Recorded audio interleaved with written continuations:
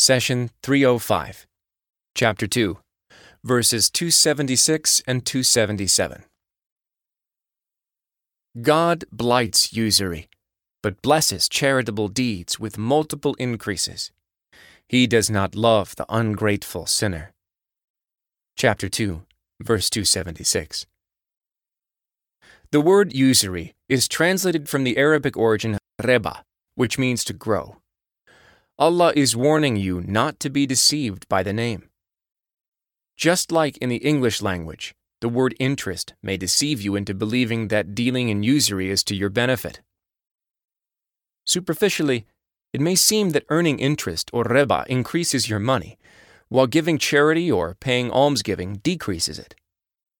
But the truth is quite different. God says, God blights usury, but blesses charitable deeds with multiple increases. He does not love the ungrateful sinner. Chapter 2, verse 276. The word blights means to wither. In other words, if you deal in interest, God will not suddenly erase your wealth. Rather, He will gradually take it away. He, the All-Wise, will open door after door of expenses and troubles that will constantly drain your finances. You may think that you are rich, but you are blind to the countless road bumps ahead. God says, what you give with usurious intent, aiming to get back a greater amount from people's wealth, does not become greater with Allah. But anything you give in almsgiving, seeking the face of Allah, all who do that will get back in multiples. Chapter 30, verse 39. Take note that God mentioned multiples, meaning many times over. Here, I would like to remind you that when you hear of someone doing an action, you have to realize that the action is proportional to the doer. For example, if I tell you that my 2-year-old son is angry and coming to hit you, you would feel differently than if I told you that the world heavyweight champion boxer is mad and coming to hit you.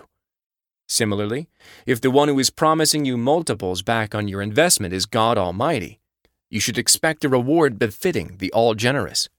And if the warning that your wealth will be wiped out is coming from God Almighty, then rest assured, you will have nothing left.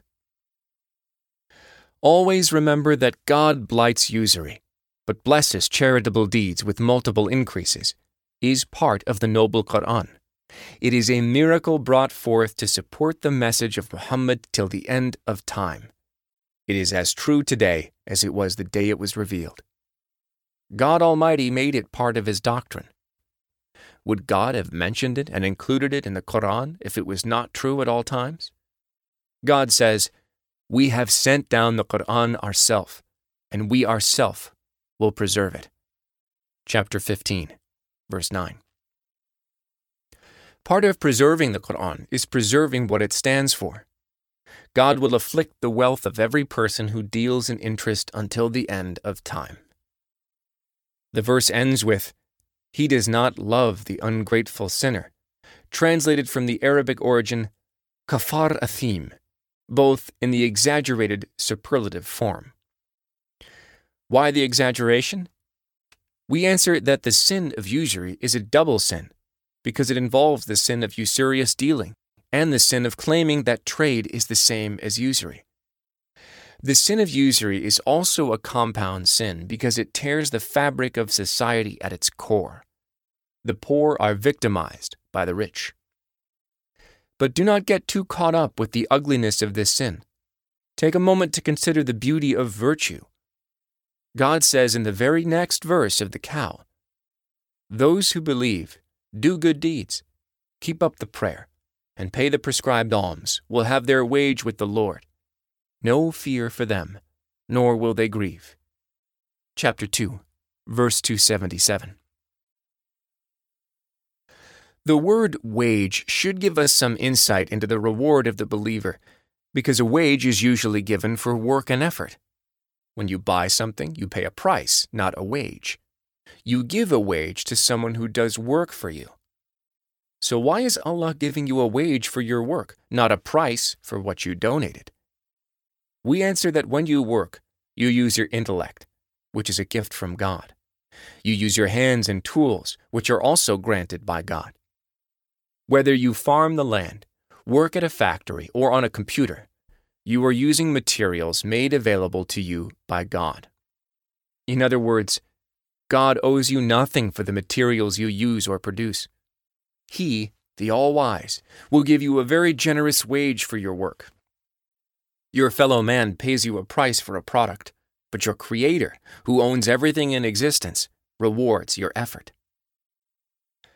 Here is a further guarantee that you will be handsomely rewarded. The verse states that you will have your wage with your Lord. If a boss owes you money for work, he or she may not pay, may pay you less, or he or she may die before paying. God, on the other hand, is the all-generous, all-giving, and ever-living. You have absolutely nothing to worry about. He says, those who believe, do good deeds, keep up the prayer, and pay the prescribed alms will have their wage with their Lord. No fear for them, nor will they grieve. The messenger said, My Lord, my people treat this Quran as something to be ignored. Chapter 25, verse 30. Do not abandon God's book. Please take a moment to subscribe and to share with your family and friends. Visit us at www.qurangarden.com.